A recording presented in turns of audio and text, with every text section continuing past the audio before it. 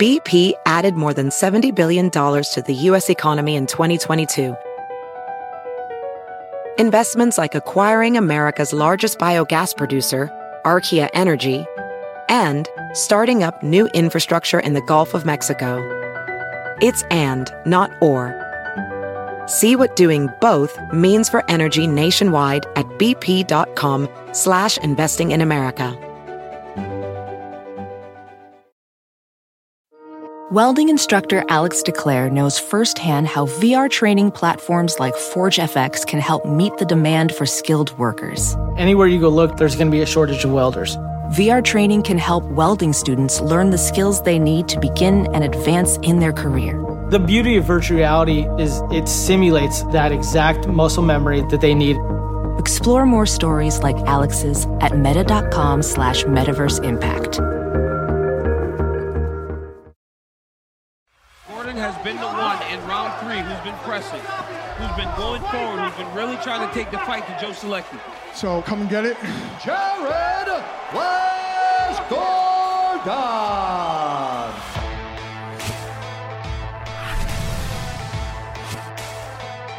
Welcome to UFC Unfiltered. Please tell me that's on video. I've never been happier. I'm made for a fucking podcast. That's dangerous. Listen to me, we're at it.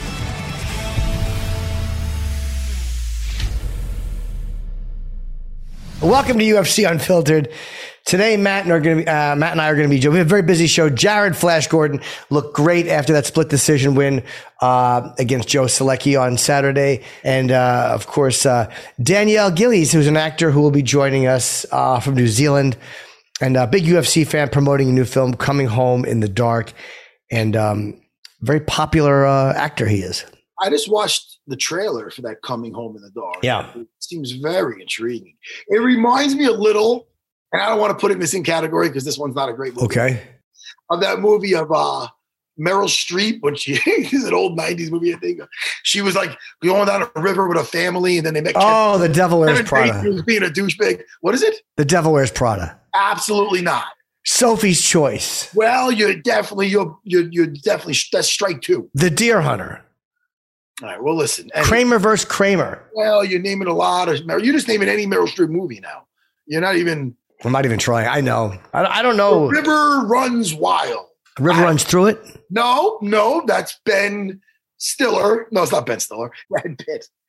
But anyway, the point is, I get the premise. They're on. They're doing a little on a wilderness thing. Next thing you know, they meet a group of guys that aren't too nice. Okay. It gets a little scary. Now, let me ask you a question too, Matt, because you and I typically have very different taste in movies and stuff. But I'm watching something on Netflix that you may love. And I didn't think I would like it. Squid Games. I've seen it. What is that? Is that like a Korean 7-9 episode series? It's kind of about a dystopian, shitty time where they're playing these very, very dangerous, deadly games. Hunger Games type of thing? It's probably similar to that. I think this might be different. I never saw Hunger Games. It's actually very good. I'm really enjoying it. Squid Game. I don't like. Is it in English or is it? No, it's subtitled, but it's good. I hate. You could dub it, but dubbing sucks. I'd rather just watch the real actors. But and you like it. It's Squid Game. I like it, dude. Yeah, it's all about calamari. Wow, I know. That was a rough one. I know. I'm sorry. That's not a good joke. I'm gonna keep going. Okay, yeah, let's forget I even said that. On Netflix. Well, you want to know about Squid Games though? Yeah, tell me. Be careful, because I got ink all over my pants. Why did I say? I don't want to know nothing about it now. I want to go in without knowing anything. You know, but yeah, probably you're probably better off. I mean, come on, man. But I heard it really gets a hold of you. It's funny. Yeah, I'm really wrapped up in Squid Games. You know. Anyway, listen. Nah, you would love it though. It's delicious. I'll tell you what. I'm sorry. I'm really bombing. Stop. I'm bombing. Listen, I'm sorry, Jimmy. You know what I've been watching, and I didn't think I'd like this because I don't like the karate type the kung fu type, like almost like the right Tiger Hidden Dragon shit. I don't like when doing like not that bad, but like where they're like flying through the air a little bit. Sure, yeah. Fictional type karate. One guy takes out 20 guys type of thing. That's not usually my thing, you know. But this Into the Badlands, I really like the story. Like there's definitely, I got to go back to the very first episode because it's supposedly in the future. But I think guns are outlawed, but they're all outlaws anyway. So wouldn't that be a perfect world, man? Jim, you hit me fucking from a weird angle today, Jim. I'm sorry. I'm in a very silly mood. I think I black mold. My brain is getting all fucked up. Dude, I fucking like it. But listen, no, it's not no hippie fest. It's the opposite. It's a lot really violent. And I really end up liking the story. I seen Bas Rutten talk about it. And I don't know. He said, "Oh, watch the first fights." He did something on his Instagram. So I go, you know what? I like Bas Rutten. Yeah. I like him a lot. I want to, if he likes something, maybe I'll like it. Sure. So I gave it a shot and I like it. And you liked it. Into the Badlands. It's fun. It's a good story. And I look at the fight scenes, even it's like almost like it's like they have superpowers. I look at it like that. Because actually one kid does kind of. But listen, I'm not giving it a very good review. All I'm telling you is you liked it. You know, it's a better review than you and your fucking ink jokes. You didn't like my Squid Game joke? I don't even know what it's about. I know it's about games in the future that are dangerous, but I'm going to give it a chance, even though the only thing I liked in subtitles in my whole life was City of God. That was so great. Little Dice, yeah. But no, it's very good. It's an interesting, it's a weird show, but it goes in some directions I didn't expect it to go in. You might like it, Matt. I don't know. I like weird shit. Yeah, I'm not sure, but I'm enjoying it. I'm like 5 episodes in. And as soon as we're done today taping UFC Unfiltered, I'm going to rush out and finish the episode. Speaking of weird shit. Sure. What about Longo? He's not weird. Me and Longo went on a road trip this weekend. Where'd you go? Oh, to Pennsylvania, right? We went to Pennsylvania. Ben Salem. Ben Salem. Yeah, Salem. I don't fucking know where it was. But it was a road trip. Me, Longo, and Stephen Lee. He's the old man. He's a fighter under Longo, under us, you know. But he's over. He works the manager. He's the manager over at Law MMA. He's a good guy, Stephen Lee. And we did a little road trip. Oh, it was one for the books, Jimmy. Oh, really? Well, listen. There's music playing. There's something blowing in the air. There's good music. I told you about the music playing. You know what I mean? We got Longo there. And we had a good old time. Our guy, Pumi Nakuda, it means no worries. No, Pumi Nakuda. First of all, Liz, you don't like that? Longo took that joke. Can I tell you something? Pumi won. He won over the weekend, and he's undefeated. Kid's phenomenal. Sooner or later, he's going to be in the UFC. You know, I think they might want him to get a little bit more experience. I was talking to Maynard. They're aware of Pumi. Pumi's the CFFC champion. He defended his belt successfully. And the sky's the limit for this kid. 125-pound kid. I think he's a future superstar. And I don't say that often. I think he's such a great kid. He's a really nice kid. So it was such a good time. But I said that same joke when we were checking into the hotel. And the security guy, he lost his shit. He loved it. He was being polite. So then we're in the room, right? Later on. And Longo kind of did what you did when I said that. Kind of rolled his eyes. And said he can't bring me anywhere type of thing. Meanwhile, the security guard loved it. He was being polite. He didn't love it. He was flawed. So listen to this. So then we're in the locker room. Hey, Pumi Nakuda, right? So Longo. It means no worries.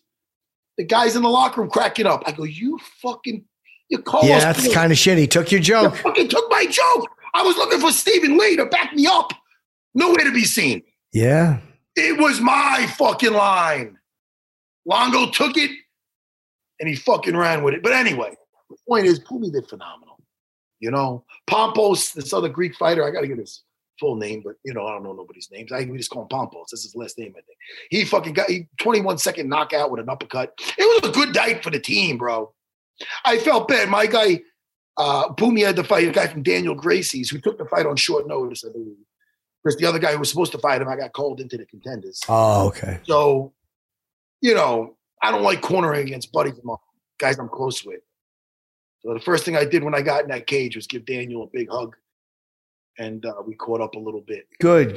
But congrats to Pumi. Yeah. Pompos also. But Pumi, big things. You're going to hear from this. They're going to go back to this episode and go, oh, that was the guy he was talking about. Now look at him fighting for the title in the UFC. That's great. Dan?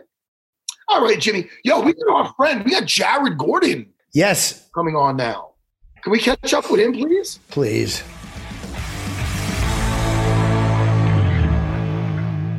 Barry, look at this guy. Dude, did he even have a fight? Yeah. Did he even have – look at his face. Look at his fucking face. Oh, okay. All right, my bad. You had a fight. Had a fight. You see the fucking – everything's good until I saw the Frankenstein stitches on your head. I know.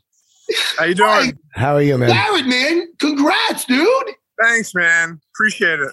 Let me tell you, man, that kid Joe Selecki's been to my school. He used to be with a guy I knew, so he'd visit. And he rolled with my guys. He is a fucking – so, like, look, there's guys who are dangerous black belts, and then there's the guys a little bit ahead of that who are, like, extremely dangerous. This kid, I mean, that fight almost started on the floor, if I remember correctly. I think he got you down right away. I was fucking – listen to me. I was watching this fight in the car on Longo's Fight Pass coming back from cornering one of my fighters in PA at the CFFC. See, that's where we fucking found you, isn't it? Yeah. Anyway, so we're watching this fucking fight, Jared. Sorry, dude. Is there a squirrel? I'll get to it. Jared, are you with me? I hear you. I'm listening. Okay, listen, I don't know, man. Sometimes I think it froze because you're staring at me. No. I'm watching this fucking fight, and I listen to me. You know how much I love you. I was worried for you because I seen this kid grab. I go, and Longo makes it like I'm rooting against you. It starts, and Longo goes, I go, oh, shit. I go, this guy's fucking good on the floor. He goes, Jared's winning. I go, dude, I'm not going against Jared. Jared's winning. Like a little big kid. He doesn't even want to. He's big. I go, I'm not going against Jared. I'm telling you, this motherfucker is dangerous on the floor. I've seen him go with a lot of good guys. Jared's winning. Okay. So look, the fight starts, Jared. You get taken down. I'm shitting myself. Okay?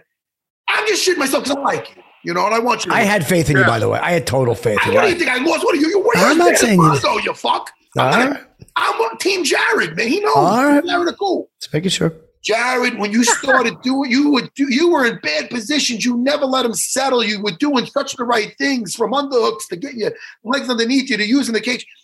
When you got up and started taking shit away and started landing some fucking short shots, and I like one point, I had him by the fucking throat. It was. You were prepared, my brother. And yeah, it was. A tough first round. And it was fucking awesome. Tell me what you were thinking, bro. So, you know, I was a little concerned, obviously. I threw a knee like a moron in the first 10 seconds, and he just ran through me and took me down, you know. And but I told myself, like, there's a good possibility that he's going to end up on my back or, you know, or at least on top of me. And he was, you know, big and strong and obviously a high level black belt. But, you know, I was prepared for that. So all we do is back escapes and, you know, defend. And I knew as long as I controlled, you know, his choking arm and just kept making him work that he would break. And when I ended up on top in the first round, at the end of the first round, I could feel and like hear and like see his demeanor just kind of like, shit, I had him and now I'm on bottom. And then I don't think anyone saw it because the commentators didn't see it either, but within the first 10 seconds of the second round, I hit him with an uppercut and he wobbled and he dove back into me. And then that's when I was able to start landing more knees and I was landing the elbows. You know, I just made it dirty. You know, I just made it as dirty as I could. And I was in shape for that. You know, I got into the best shape as I could. And, you know, I knew I just had to make him work and make him fight, you know, not turn it, you know, not let it be a grappling match, but, you know, I had to make it a fight. So all that pushing though, my arms were gassed in the third round, but I was able to, you know, come through and get the split decision win. And, you know, he just beat Jim Miller. He's 3-0 in UFC, on a 6-fight winning streak.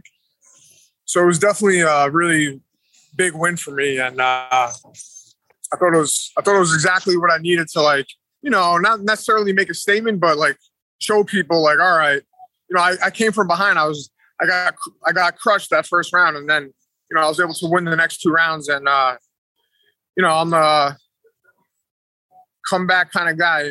Did you throw that knee in the first to try to establish because you knew he'd be shooting for takedowns, or was that one of those things where you just wanted to make him think?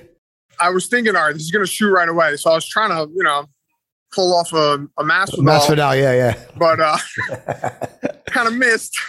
Didn't go my way. But I was expecting to get taken down. But I have great get-ups.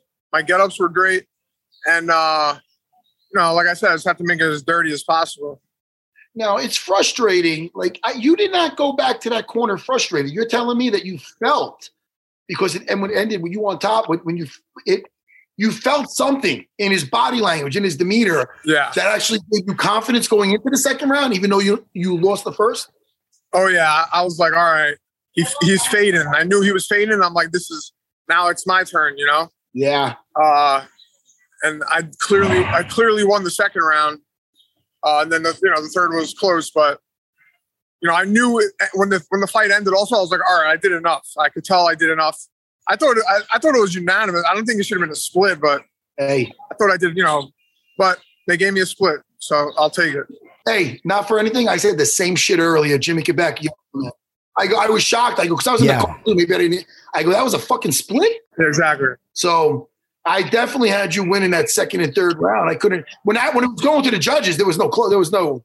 It wasn't even like me and Law. We were rest assured. We're like, he did it. We were happy for you. Yeah. But when you're going to decision, it's got to suck when you're standing there and he starts reading the judges' names because it's a split decision. Judge sort of going, oh fuck, man. Yeah. When I heard 29-28, Selecki, 29-28, Jared, I was like, don't do it to me. Yeah. Don't do it. But I knew I was really confident that I did enough, and my corners were like, yo, you got this. And, they were like, it was close, but, you got this. And, I won. So I thought, the judges actually got it right, Are you with Duke and them still? How's training? No, I'm at Sanford. Fuck, man. I'm way off. When did you make that move? I've been there since Abu Dhabi, when I fought in Abu Dhabi, and we were so like almost, it's been 2 years now, over 2 years now. I've been down here. What made you make the move? Just any Rufus sport wasn't for me, man. Wasn't enough grappling. I learned a lot there, and I definitely took what was good for me, but I needed more of a grappling based camp. And it was just more convenient. I'm in Florida. I'm in beautiful Florida, and my fiance lives down here, so it was just it was a no brainer for me to come down here. And why? And you called out Paddy Pimblett, who looked great in his first fight against Vendramini. What made you call him out? Is just because he's one of those guys. He seems like he's good at getting a notice for himself. His first fight, and he's already being talked about and called out. What was it you saw in him that you go, yeah, this is the guy I want to fight next? He was before he made his debut, before he even got matched up. He was saying, "Oh, I'd like to fight Herbert Burns or Jared Gordon." He named some other people, and it was because I beat his teammate. When I fought on Fight Island, I fought his teammate, and I beat his teammate. So, it wasn't malicious. He was just was like, I'd like to get that one back for my team. So, I figured, why not, tell him, come get it, And what did you get the stitches from? What exactly happened? It was a headbutt. Oh. Right in the last minute of the last round, just headbutted each other. Some of those going around lately. Yeah. I mean, crazy. That co-main event was, what did you think about them calling that a no contest? I thought it was the right move. Yeah. I mean, it clearly affected the fight and how it went. They should have stopped it earlier instead of letting the kid get choked out. But I mean, maybe Dan didn't see it exactly what happened. Maybe he thought it was a punch. Yeah, he said he came over. He said he saw it, but then he said he was defending immediately. So I guess he didn't realize that he had. In replay, you could kind of see it, but maybe live. He was definitely hurt from that. Yeah, that was a very odd way for a fight to end. But I think they made the right decision. Yeah, for sure. You want some time off, man? You want to get back in there soon? What do you want to do? I'm getting married in October 29th. Oh, congratulations. Shit, congrats, man. And then I'm going on my honeymoon November 2nd. So, I'm going to stay busy till then and stay in shape. But, I'm going to enjoy my wedding and I'm going to enjoy my honeymoon. So, where are you going for your honeymoon? St. Lucia, not too far. Yeah, just something nice. Yeah. Instead of flying around the world, you know. Hey, man, listen, it's so great that you go getting married right after a nice win. Yeah. You know what I mean? That fucking, you'll be on your honeymoon. Your wife, come on, exactly. You want to get some sun? Now, it's just Jimmy, stop it. It's just a good time, man. Yeah, my fiance was worried too. She was like, man, I was so worried I was going to be marrying a miserable prick. I'm a sore loser, man. When I lose, I'm depressed for months, you know? Oh, fuck. So, Dude, I fought St. Pierre April 7th. I got married May 25th the next month. I go, thank God that went well. I would have went there. I showed up there looking like a fucking scarred up fucking thing. Yeah. You know? It's fucking great, man. So dude, that's great for you, man. And I like that you called out Patty, dude, because he's got a lot of fucking attention right now. Yeah. And dude, get him before he gets any more experience in this motherfucker. Jump on him. Exactly, yeah. You know? He's got a lot of shine, man, but he don't want that smoke. I'm sorry, man. I'm hyped up. I had some coffee, and Jimmy hit me early with some cringe, and I'm playing off that cringe. All right. I like it. Look at Jared. Yeah, Jared. Well, look, man, good luck. You're getting married. What a great month for you this is. Have fun on your honeymoon. And is your wife a fighter? Does she fight, or is she totally different walk of life? I don't think I'll be able to marry a fighter. No, she's like a gymnast. She was on the American Ninja Warrior show. She's a multiple business owner. Oh, okay. My man, look who's here. Look who just walked up on me. Who's that? Michael Johnson. Michael Johnson. Hey, man. Yeah. Oh, good to see you, buddy. What's going on? How you been? Good, dude. Good to see you, man. Are you fighting anytime soon or what? Probably January, February. I'm just getting through with some surgery, so I'm just healing up and getting back to it. Before your next fight, come on, hang out with me and Jimmy. Yeah, I will. I'd love to come up. Fuck yeah, man. Awesome, man. Brother. Good seeing you. Good to see you. Good to see you too. They're going to clap for you tonight. They're going to have an applause. That's right, yeah. That's how it goes. Jared, man, anything you want to plug? Anything you want to... Not really. Thanks to everyone for supporting me. That's about it. Well, good luck getting married, and I would love to see you against Patty. So hopefully he'll take that fight, and then you guys can make that work. All right, guys. Thank you. All right. Have a good one.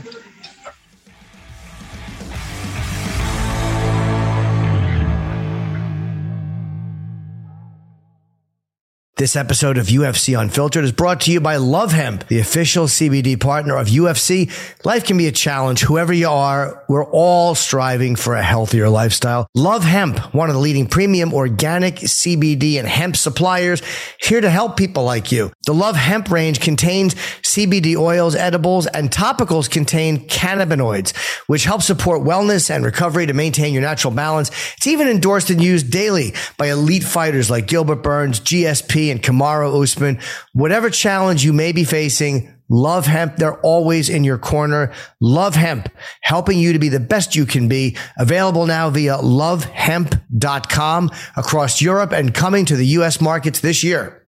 As a professional welder, Shayna Ford uses Forge FX to practice over and over, which helps her improve her skills. The more muscle memory that you have, the smoother your weld is. Learn more at meta.com/metaverse impact.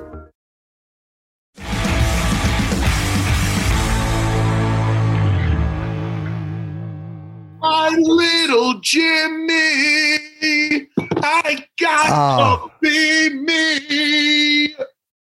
My little Jimmy. That's what you get. You want to play the cringe game? Let's play. Hey, come on. You started it. Let's play. Give me something. Another one. Do you like my singing? I did, actually. I got to be me, Jimmy. You really should. So Jimmy. Shit. So tonight I'm going to film a little commercial for my school. Oh, nice. Yeah, you know. Can I be in it? I'll be the neighborhood bully tough, and you teach a white belt how to disarm me. Like, I'll walk up and bully someone. I'll go, hey, you, hey, Buster, and then you teach them how to put me down. I get something better, because that's not too believable. Because I might have a bigger white belt than you. Just be like, what are you talking about? I'm the neighborhood tough. No. You're the stranger danger, and my kids' class is going to get away from you. And I get put down. Maybe one of them throws me down or kicks my legs out or whatever you teach. Listen, I'm gonna have such a good time. You know what's one thing about me? I'm always having a good time. Yeah, you are. And hey, man, life is short, and so am I. You know that. That's my saying. You could use it too. You're not that much taller than me. Dan Soder can't use that one. I'm going to use that. Life is short, and so is Matt. Is that what you mean?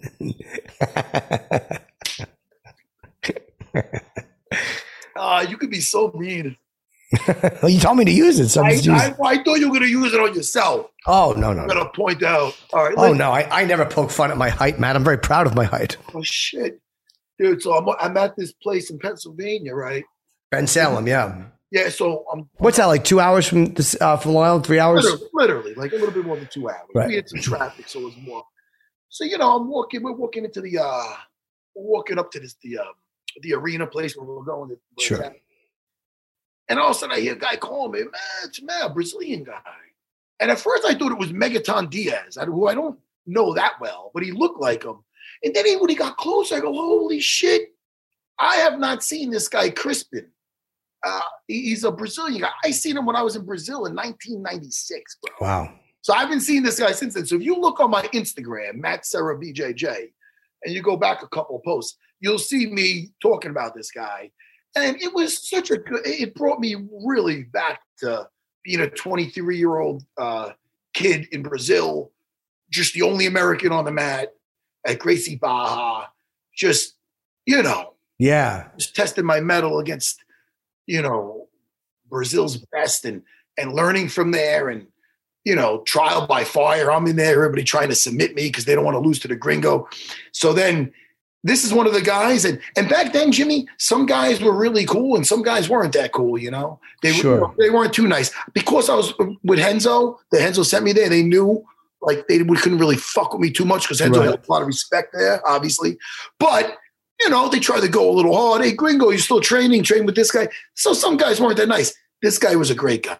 So I was really happy to see him. He put me in touch with a couple of these other guys that I used to battle with and become friends with. Now, the guys that weren't nice, do you still see any of them? Like, you ever bump into one and they're nicer now? I ran into, I'm not going to, listen, everybody's nice to me now, so it's like one of those things. But yeah. I ran into a Brazilian guy, one of the UFCs. And again, he wasn't overly rude, but a little bit, hey, gringo, you still did. Like, hey, Matt, good to see you. I'm happy, man. And everybody's a sweetheart when you accomplish some shit. Sure. I wouldn't know, but I've heard. Yes, Jimmy, superstar. But it's like that's why I really could relate to that Muhammad Ali quote, which I'll probably butcher. But it's something along the lines of "Float like a butterfly, sting like a bee."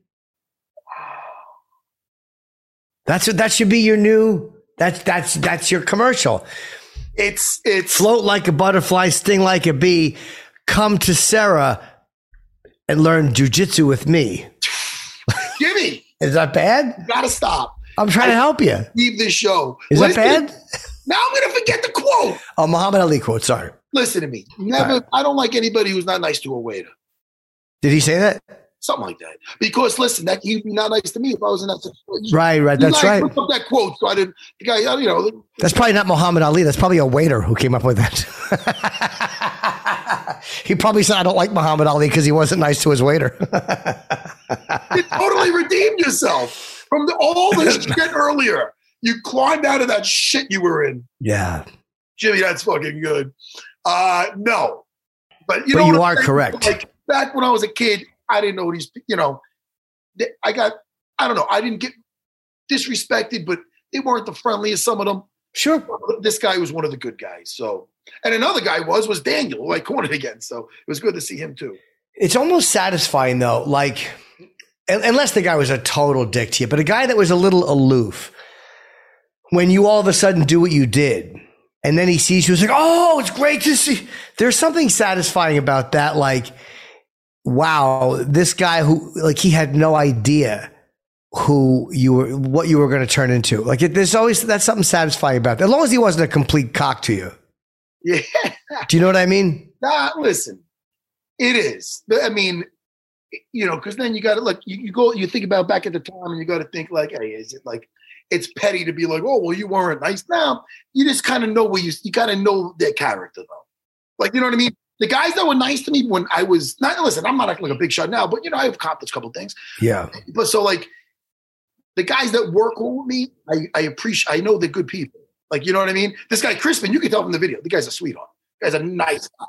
So, they're nice to me when they didn't have to be. Now they feel I got some clout or whatever I did. Now they're all, but is that guy really a good guy? I don't know. He might be. So Jimmy, you know that.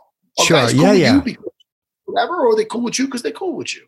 Yeah, I guess it depends. It's hard to find what's genuine, Jimmy. That's what you're right.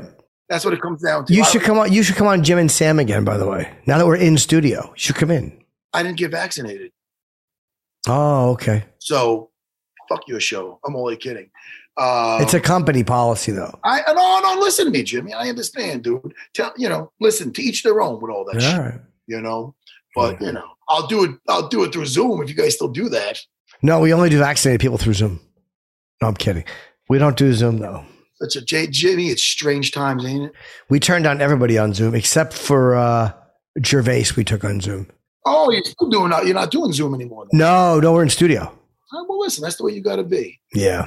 All right. Well, if you decide to and you want to come in. If I decide to get vaccinated? If you do, yeah. Jimmy, I like to have a good time, man. By the way, what did you think of? I got to be honest. There's very few things. The main event wasn't the most exciting fight I've ever seen. Oh, Jimmy, you're being nice. I thought it was shit. But there are. Look, they both fought smart considering who they were fighting. Huge 6'6" advantage. A giant. Johnny Walker's a giant fucking guy. Thiago Santos, I got to say, there's very few things I enjoy more than that left kick to the body that he throws. And I wish he had thrown it more. He landed some good punches. Oh, yeah, but that kick. Johnny Walker, something's not right up there. I don't know what it is. He's not seeing things. Well, he's changed. I think he's changed he was a little reckless, and they were talking about it last night. And I think he has slowed down and he's being patient, but almost too patient. And maybe he had a little too much respect for Santos, like a little too worried about him. He has to come to a middle ground. Right, yeah. He used to go reckless, and it either worked or it didn't. And either way, it was exciting. Sure. So then, all right, he wants to work on that. Now he's going totally the other way. Dude, you're doing some movements. Oh, here it comes. Nothing. There's no payoff. There's nothing coming. Right. You know what I mean? So I was disappointed. And then after the fight, I seen him do a post where it was a very good fight. He's telling it, no, it wasn't. People have to tell you that. You know why? You know what is? You want to be a superstar. You want to make some money. You want to get ahead in your career. Dude, he has all the abilities to do it. And I know he broke his foot in the third round, but it was up until that third round, shit happened. He's lost 3 out of 4 fights. 2 of them have been decisions. And it seems like maybe he gets into a mode where if he's in a mode where it's going to be a decision fight, meaning if he's fighting that way and with that pace, he might get a little bit TKO, knockout, decision, TKO, all knockouts except for a decision against De Silva. So, and again, I'm talking about his last, say, 10 or 12 fights. So maybe when he gets into a mode where he's going to fight a certain way, it's going to go to a decision. Do you understand what I'm saying? Like maybe his aggression has to be in the first couple rounds in order for him to be as effective as he thinks he can be. My problem is he thought it was a good fight. Yeah. But then again, after you survive against Thiago Santos and take some of those kicks, maybe and that's the high of the moment. It may be hard to see what a shit fight it was. Dude, I read a quote with DC. I think he said something like he wished they both lost or something. No. That was about another fight. Oh, are you sure? No, that was about Santos against. Don't tell me. Don't write it. No. That was about. He said people thought he was knocking Johnny Walker, but he wasn't knocking him. It was either Johnny Walker or Santos against. Oh my God! Don't tell me the fucking. Holy shit. Why am I spacing on his name? Rakic. Rakic. Oh, I thought it was about the one the other night. Really, Jim, you're correct, he said, by the way. Okay. And Daniel Gillies is ready. But I thought Thiago definitely won. But I just thought that... I wasn't 100% sure. I thought Walker outstruck him, but... He didn't do shit. Yeah, he didn't do any damage. You're right. He has the ability to do it. That's why it's frustrating.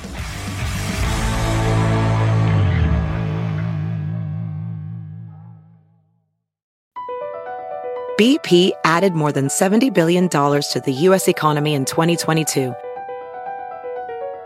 Investments like acquiring America's largest biogas producer, Archaea Energy, and starting up new infrastructure in the Gulf of Mexico. It's and, not or.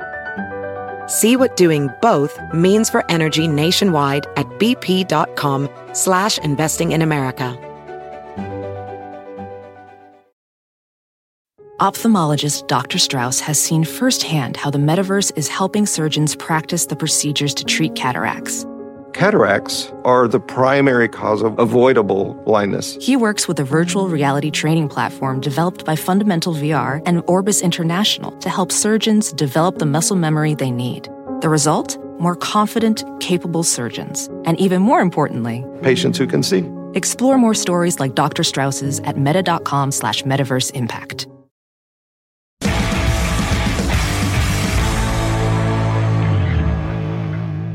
Welcome to the show. Are you in New Zealand now? No, mate. I'm in Los Angeles. I'm in Studio City. Look at you. Yeah. You look like a movie star. You're a good-looking bloke. Dude, you see me every day. I feel comfortable saying Jimmy. Sorry. I apologize. Talking to Daniel, Jimmy. Hey, Daniel, I just saw, before we got on, I saw the trailer for Coming Home in the Dark. It looks fucking good, man. Yeah, it's a good movie, man. I'm very, very proud of it, man. Yeah, it's like creepy. Easily the best thing in my career, and definitely, it's incredibly gratifying because right now we're receiving a lot of praise and attention for it. So it's exciting, man, to be, first of all, it looks like kind of a thriller or a horror, and it ostensibly is, but it's really got a message in there too. It's incredibly layered, and I'm just super proud, dude. Do you know how fucking cool it is to promote something that you love? Like actors, I think some of the best performances that actors do is promoting bullshit that they know isn't very good. I mean, because that's our job, right? But like when you're actually promoting something that you're like, fuck, we made this for no money, and it rules. It's just like, I mean, honestly, I think it's one of the scariest films of the last 20 years. Dude, I'm so humiliated by everything I do that whenever I go to promote it, it's so hard because I have no belief in myself, and I hate going out and doing promotion for it. But you're right, you do have to do it. It's a part of it. What are you talking about, man? You've got amazing specials and fucking. I was just listening. I went back and listened to some of your stuff again this morning. I was listening to The First Briss. Was it like the? Oh, thank you. Yeah, that's a true story. Yeah, my friend's son. That's an amazing bit, man. Like I was just dying. What do you mean you're bad? I guess that's the artist's disposition, right? We always kind of fucking hate ourselves. You just feel weird about it. Now I've never been to New Zealand, but I do want to go because Matt was trying to guess the film. There's a New Zealand film I love, which I'm sure you've seen. Once We're Warriors. Yeah. That movie is amazing. It's amazing, and I've actually worked with Tim and like the guy who plays Jake DeMuss. He and I did a sci-fi thing, but I last year we did it in Australia. But I got to tell you, yeah, like this movie makes that look like fucking I don't know, Easter time or Christmas morning. Oh, really? This is graphic. This movie is. You'll get to you'll wonder what you're watching, and then at about minute 13, I think it's minute 13 or minute 14, you'll go, "Holy fuck!" Like you've never seen anything like what happens at about minute 14, and then you kind of have a choice. You can either walk out of the movie or turn it off, but 95% of people obviously just strap in and you're in, But I can't tell it because it's a spoiler, but Sure. Have you done a lot of horror before? No, man, I haven't really. It's like, honestly, I mean, I guess I've done sort of fantasy element stuff. And look, I'll shoot straight with you guys. Like I took a few years off to go and write and direct my own movie, which I made in Colombia in South America. And I had a decent movie career at the time, and it might have been a bit of career suicide. But when I came out, I was broke and I owed everybody money. So I just took work wherever I could take it. And I happened to hit a show that got really big, called the Vampire Diaries, and then my character got big, and then I got a spin-off from that, like with my character and this other guy playing my brother, and that went for years. And I mean, honestly, like, it's fun, and I'm super grateful I did it, and it gave me a lot of exposure, but it wasn't necessarily like, an actor's piece, right? It's not. I mean, look, it's not winning any awards anytime soon. But it was fun and sweet and whatever. I'll shut. It's funny you said that because I got this jiu-jitsu girl that trains under me, and I always talk about Netflix stuff. And this girl, Kristen, she goes, "You got to watch Vampire Diaries." I go, "I don't think I could get past the title because it's kind of like I'm a grown-ass man, even though I play video games." But she goes, "No, don't think of the title. It's really good." So I might even start watching it, even though you're. Yeah, well, the originals, which is a spinoff, is a little bit more adult, Matt. You'll feel like it's more like, you know, it's less of a teenage soap drama. It's more like they're more like gangsters. They're just gangsters trying to control New Orleans, and it's pretty cool, man. Fuck, I got to say something to you guys. Like, I'm so fucking stoked to be doing this, man. Like, thanks. I can't tell you how much I love the show. I've been watching you guys for fucking years. It's just like when my publicist told me about this, I said, "You're shitting me," because I'm a huge fight fan, right? Like, just huge. And I've been, you know, obviously been watching you, Jim, for years. And I was like, oh, Jesus Christ, this is like amazing. Like, are these guys? But anyway, whatever. We appreciate that. Thank you, man. Yeah, it's nice. You're a fight fan, Daniel, or huge? And like, but this weekend, because it was my daughter's birthday, I could only catch the last fight. So I watched the Johnny Walker Santos thing. I was a little bit disappointed, man. I feel like Johnny Walker has got this constraint now. Look. There's no arguing that John Kavanagh is a fucking legend. Like, he's an amazing legend. But I thought that what he was saying to him in his corner was bullshit. Like, it's one thing to throw feints, right? Like, but if you're going to watch like someone like Israel Adesanya, and I know I'm a Kiwi, so I'm just going to say this because I'm a Kiwi about Israel, but Israel's throwing feints. And he's creating these reads so that he can use them. The thing about Johnny Walker that made him so explosive and special in the beginning is shit. Am I talking too much? No, not at all. It's actually you're making an interesting point. I think that the best and most exciting fighters maintain just a little bit of crazy. I think you got to keep that. Like, the thing that made Johnny so exciting to us in the beginning and why he rose so fast was that kind of John Jones-esque kind of risk factor that, you know, they place themselves in a bit of danger, which is a little bit negligent and reckless. But what you kind of want, and I love that he's found his composure in there. But also, and this is another thing, Thiago Santos isn't your fucking buddy. Like, I don't care if you're both from Brazil. You're going in that ring, like, you got a job to do. You got a job to do. You can't be like, hey, high-fiving after every round and hey, man. And like, it was almost like he made the decision to not take his countryman's head off. And I'm like, listen, dude, like, Fedor might have been the nicest guy in the world, but in his heyday, that guy was an animal. Like, he was just like, you're standing between me and the thing, you know? Like, I don't get guys who are like not there to, like, Johnny Walker is potentially one of the most exciting fighters you could watch. Like, his arsenal's so broad. And I just felt like John Kavanagh saying, yeah, you're up, you're winning, just feint all day. I'm like, don't feint all day.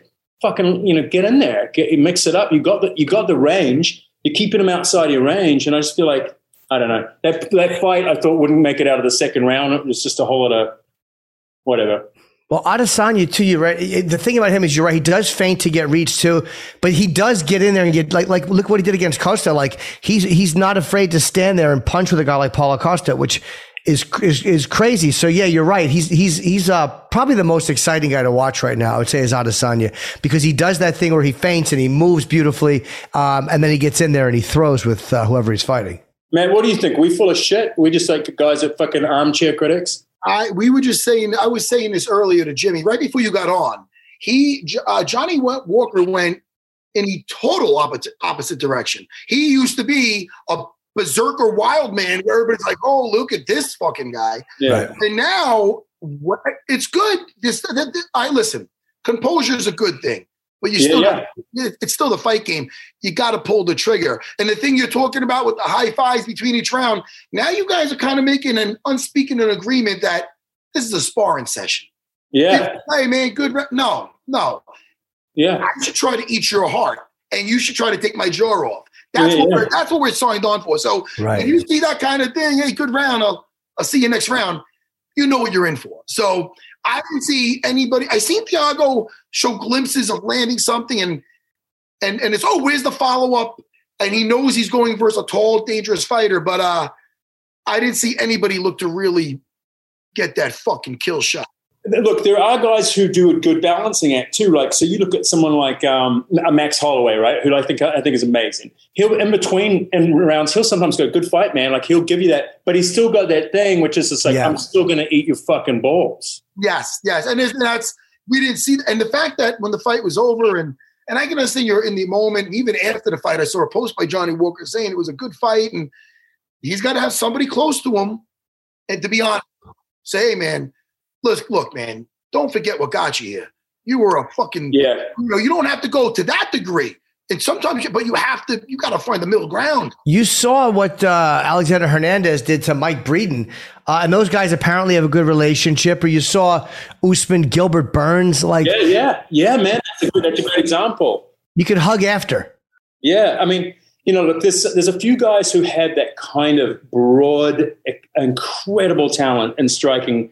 And you want them to maintain a little fucking crazy too, like that is his name, Yuri Prohaska. Have you guys watched that Yuri Prohaska guy, man? Like he's actually found kind of a nice. He's still quite critical. I think he's a very, very intelligent fighter, but like he's starting to find his composure and kind of keep his crazy in there. But he's a guy who I think would actually. Like Jones would have a real problem with him, like watching him against Dominic Reyes and watching like this, that he's kind of got that beautiful, super unpredictable style that you go, what the fuck? He's an animal. Anyway. Oh yeah. And he'll take one to give, he'll take a couple to give three. And so he's right in there and he's got his little top knot going. Oh, that guy's fucking awesome. He is also. And then afterwards you listen to him talking, you're like, dude, are you like, he's like a professor, Like he said, like it's always interesting to hear this super intelligent dude behind it all, Can't wait to see him back. Yeah, I know. I thought they said he's going to serve as a backup fighter for Blachowicz Teixeira, but I thought he had a fight lined up. Maybe not. Maybe that's where I was reading about it. But you're right. He is an extremely exciting guy to watch. Let me ask you something, Daniel. As an actor, and I've always thought about this, there's an intense scene. I don't know how many of these you had. I'm sure you've been in the business a long time. And you're crying, you're this and that. All of a sudden, cut. You're just like, "Hey, how's it going?" Or are you just still like, "Oh, just give me a second"? How does that work? I don't know. So it's a little bit like so people have asked me, "Oh man, because with this movie, this character's he's Satan. He's Lucifer. This guy he's the worst, right?" And people are like, "Did you take that shit home with you? Were you kind of like, was it horrible to let go of?" And I was like, no, man, it's super fun to do those scenes. Just in a circuitous way, answer your question, man. Like, it's like I imagine it. I've never fought, right? I did Muay Thai for 7 years, but I'm like, I imagine it's like training for a fight, right? Like you train and train and train and train, and you get the character ready, you get everything ready, the walk, the gait, the sound, the everything, and then you finally get to film it, man, and you're just releasing it. You're actually kind of letting it go. And seeing you get to have all the fun of the releasing it. And so if there is, as you said, for example, like an enormously emotional scene, you just get to, you get to let that thing go that you've been holding on to, like in the same way that you must have dreamt of your fights and how you were going to strike them and how, like you kind of get to let that go and release it and it's fucking finally gone. So it's like taking a huge psychological shit, maybe. I don't know. Right. It's like, it's gone. But for me, it's like, oh, that's gone. And I don't mind the takes again. If you've prepared well enough, it's just joy, How do you get the same emotion? Is it hard, especially like you said, when it's emotional, to put it on a pause for a second and then redo it? Especially if you're turning around now, you got to flip the cameras or you got to do something else. And like, how hard is it to because in a way you kind of have to keep it within reach somehow. So like you learn tricks, right? So there's tricks like so if I'm going to do a super emotional scene or whatever, and typically they shoot the wide shot first. They come in for a close, a medium, a two shot or a raker or whatever. I'll say, hey, let's come in here first. Let's do this first. So you can get that shit out of the way because you've got so much to give. You get that out of the way, then they can go back and do the wide and everything. Because in the wides, it doesn't really matter. You can't see shit anyway. So that's just an example of a trick. Or also too, just sometimes like you can kind of let it surprise you. You can let the scene sort of tell you where it's going to go. You might find yourself hysterically laughing in a scene where you were supposed to be super emotional, and that might be really fucking interesting too. You know, like I like giving them what they want first, but then just seeing what else happens. Yeah, that's confidence too, to be able to know. Like, I always panic whenever I think I'm going to make a decision like that. Like, I'm going to do this. They'll always go, "Hey, could you do it the other way?" Like, they always come back and go, "Could you not do it that way?" And I go, "All right," and I'll go back. Well, yeah, I mean, that's a good point to say. Yeah, I'll do it the other way, and then just do it your. But I'm friends with Ryan Gosling, and it makes me sound like I'm name dropping there, but he gave me a really good piece of advice once. He goes, "Better to look like an actor that can't take a note than to do something that was untrue to you." You know. Oh, wow. That's a good point. Yeah. It's a good note. Just look like an actor who can't take a note. Just go, if you feel like, because your instincts you're so much closer to it, you're going to know what to do. That makes it sound like you're not listening to the coach in the corner a little bit, but I'm not saying don't do that. Try what they're doing, but if it feels, try it once. If it feels false, you go in again and shoot for what you think is going to. I mean, it's all about surprising the other actor too, right? It's about surprising them with something that they haven't seen, that they're like, I don't know, I'm full of shit. No, not at all. Did you? Now, am I saying his name right? Temuera Morrison. Temuera. Yeah, you have to kind of grow up in New Zealand to be able to say that wrong. Did you guys? Is he a fun guy to work with? Because I'm a fan of his, and I saw him in that. And he did one of the Star Wars sequels, and of course the sequel to Once for Warriors. So I hung out with him more. He had a talk show for a little while, and after I started doing movies here in the States, he came over and did a talk show episode with me, and I hung out with him more in New Zealand. Actually, we ended up drinking one night. I drank with him. Man, he can put it away. Oh, really? Yeah. No, he's a fun guy. He's a fun and funny guy, and a sweet guy. A really good actor too, man. And man, he's going to be the new Boba Fett for the fucking Mandalorian. Oh shit! Yeah, he's the new Mandalorian star. Wait, he's going to be a Boba. Wait, are we talking about? He's Boba Fett. Oh, he was in the last Mandalorian. That's the character. Yeah, he's in the last Mandalorian. Yeah. And so now it's going to be. Can you remember right at the end of the Mandalorian? He's sitting in that chair. So now it's just them. I can't wait. I can't wait for that, Jimmy. I know. I love it. It's so crazy how cool that is. Yeah, I haven't watched The Mandalorian. Everyone says it's good though. Can I tell you, man? Best episode with a bullet to my mind. Like, I love the first one, and there was one about 3 or 4 deep that was kind of good. But Bill Burr's fucking episode, man.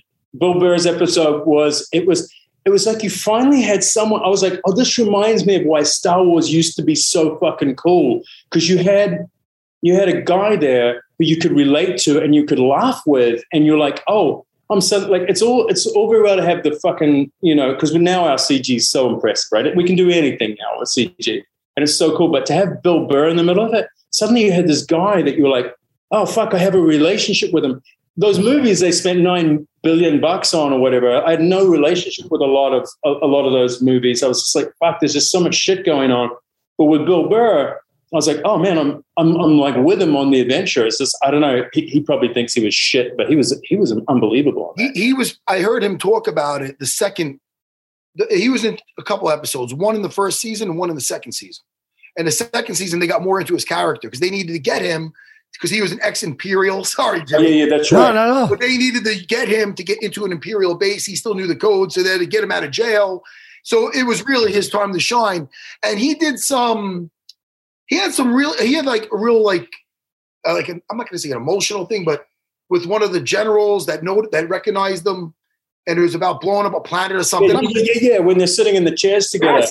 And it was basically talking about the value of lives and shit like that.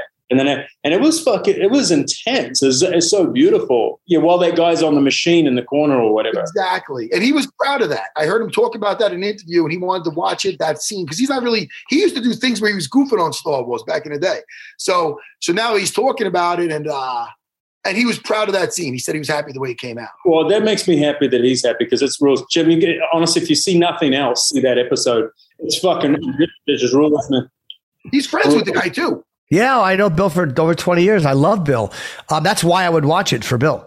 Yeah, man, it's worth it. He's so good. He literally, it's a bit of an acting masterclass, man. Like, you're watching him and he's just so in it and complete. And like, I was like, fuck, it's just so, yeah, it's the most human I felt the show be in a while, or any Star Wars thing be, since like I love that Rogue One. I kind of dug that one. I thought that was pretty cool. I actually dug parts of Solo, even though people shit on Solo. Me too. I enjoyed parts of it. I dug Solo, But I do. Yeah. I mean, the lead guy was a little. I don't know. He wasn't awful, but it was a little weird.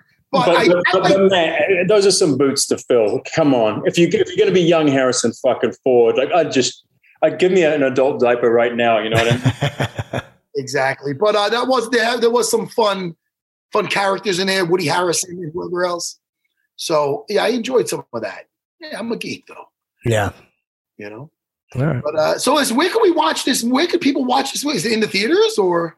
Yeah, it's in selected theaters, but you're better to try. Like honestly, I prefer you watching a theater, but chances are it's only in a handful around the country. So you better look. It's on Apple TV. It's on Amazon Prime. It's on Vudu. It's streaming fucking everywhere.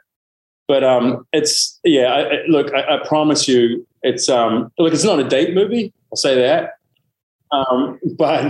But it's not. It's one of those movies you watch, and I promise you'll be thinking about it in months. Like my brain just shits bad movies. Like if I'll watch a thing, I'm like, I've forgotten about it. Like a month later, Sometimes I'll be 20 minutes into a film and realize, oh shit, I've seen this before. This is not one of those movies. This is a movie most people have seen it are like, I'm never watching that again. Like it's too tough. Oh, I'll definitely watch it. And we have a link, but I didn't know it was on. We got a link to watch it, and I absolutely will now that you've said that. A good horror film. Probably the only reason Jimmy's going to watch it because it's disturbing. Yeah, no, I mean I definitely will. I just you make it sound like a great film, and I know if an actor is talking about his movie with that much honest positivity, then it's a good movie. Like because you're right. Like the artists always. Yeah, we always sit in bullshit, but this is genuinely good. You could tell that you really believe in it. The problem is we cry wolf, right? Because we've said so many times, this is the greatest. But actually, this fucking movie, like I promise you can come back and beat the shit out of me. All right, no, I'll definitely watch it. Coming Home in the Dark, and it's good having you on, man, and definitely come back again. It's so good to talk to someone who's like a real fight fan as well. Love it, guys. I'm so proud to be on it, and thank you so much. Keep up the good work. Thank you, man. We'll definitely talk to you again. Nice to meet you, Daniel. Really quick, Jimmy, not really quick. Yes. I believe they should run that back. And I'll tell you right now, I'd like that. I love Kevin Holland, but I want to see him and Kyle Dacus fight again because those Dacus brothers, holy shit, man. Those Philly guys, those guys are tough. I mean, and they game. Because Kevin Holland's guy that usually kind of leads the dance, and he's talking, and Kyle Dacus showed him I'm not going to say he showed no respect, but even right after him, he's going, I'm going to be. Yeah, he did. He goes, Kevin Holland, you might have the experience. You're spoiling, Joaquin Buckley's, first fight in the UFC debut and this and that. But this is my show. That's what Kyle Dacus was saying. You understand? Wow. I want to see that one again. The Nico Price, I agree with the decision. I thought Nico won that fight in the last 30 seconds of the last round. How about that? When he got him down that might have made the difference. He got that last takedown and he fired off some good shots. That's how the fight ended. And it came down to that last round, no doubt about it. So I'm happy that he got that off, and that might have won it for him. Krzysztof Jotko versus Misha Cirkunov. Very close fight. Very close fight. I enjoyed Misha looking to try to get that head control, looking for foot sweeps, trying to take him down. I'm not upset with the decision. I thought that one could have went either way. Okay. And how could you not be impressed with Alexander? That'd be crazy first round. And it was an interesting way to watch him when he knew that Breeden was stunned. It didn't look at first that you could see like, wow, he really rocked him with that punch. And Hernandez looked really, really good. So yeah, I was happy for him too. Dude. And I think Breeden's we haven't seen the last of that guy. He was game. Yeah.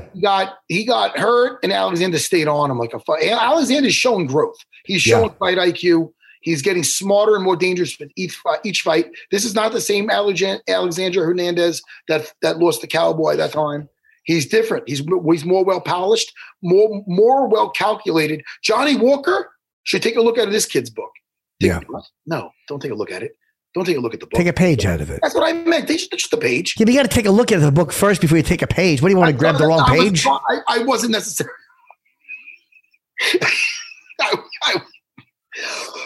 I wasn't wrong. Jimmy. Float like a butterfly, sting like a bee. Come to Sarah BJ and learn jujitsu with me. With me. It's like that emoji look. Yeah. Hey, Jimmy, this is what I wanted to tell you, though. And I said it before, and I'll say it again. Sure. I think within the next year, you're going to see Casey O'Neill fighting for the title. Yeah, you might be right. No, you know what I said? What?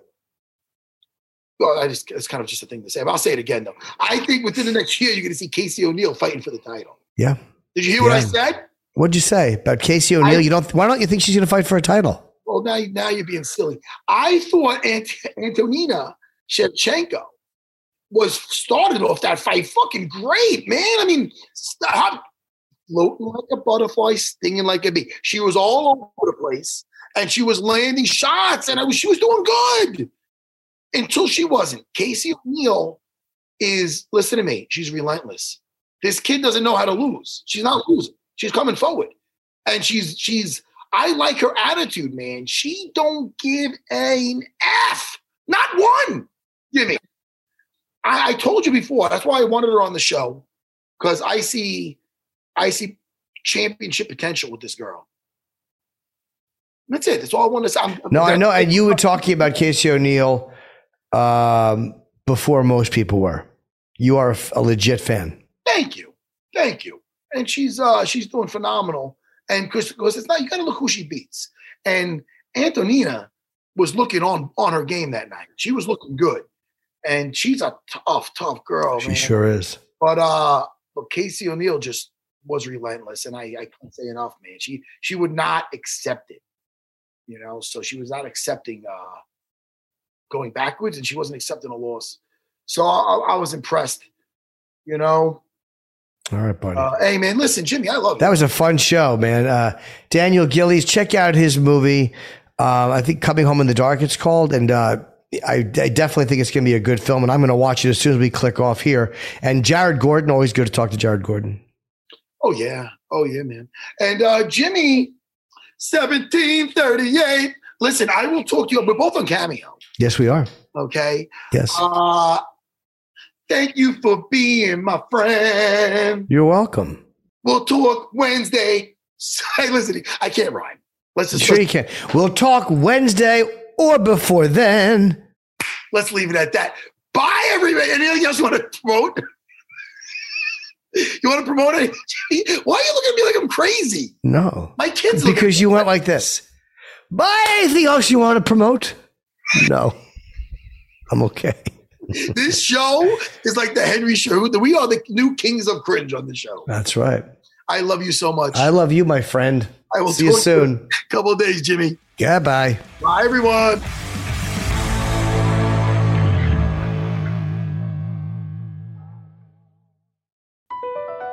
BP added more than $70 billion to the U.S. economy in 2022. Investments like acquiring America's largest biogas producer, Archaea Energy, and starting up new infrastructure in the Gulf of Mexico. It's and, not or. See what doing both means for energy nationwide at bp.com/investing in America. In a fast-paced world, every day brings new challenges and new opportunities. At Strayer University, we know a thing or two about getting and staying ahead of change. For over 130 years, we've been providing students like you with innovative tools and customized support, so you can find your way forward and always keep striving. Visit strayer.edu to learn more. Strayer University is certified to operate in Virginia by Chev and has many campuses, including at 2121 15th Street North in Arlington, Virginia.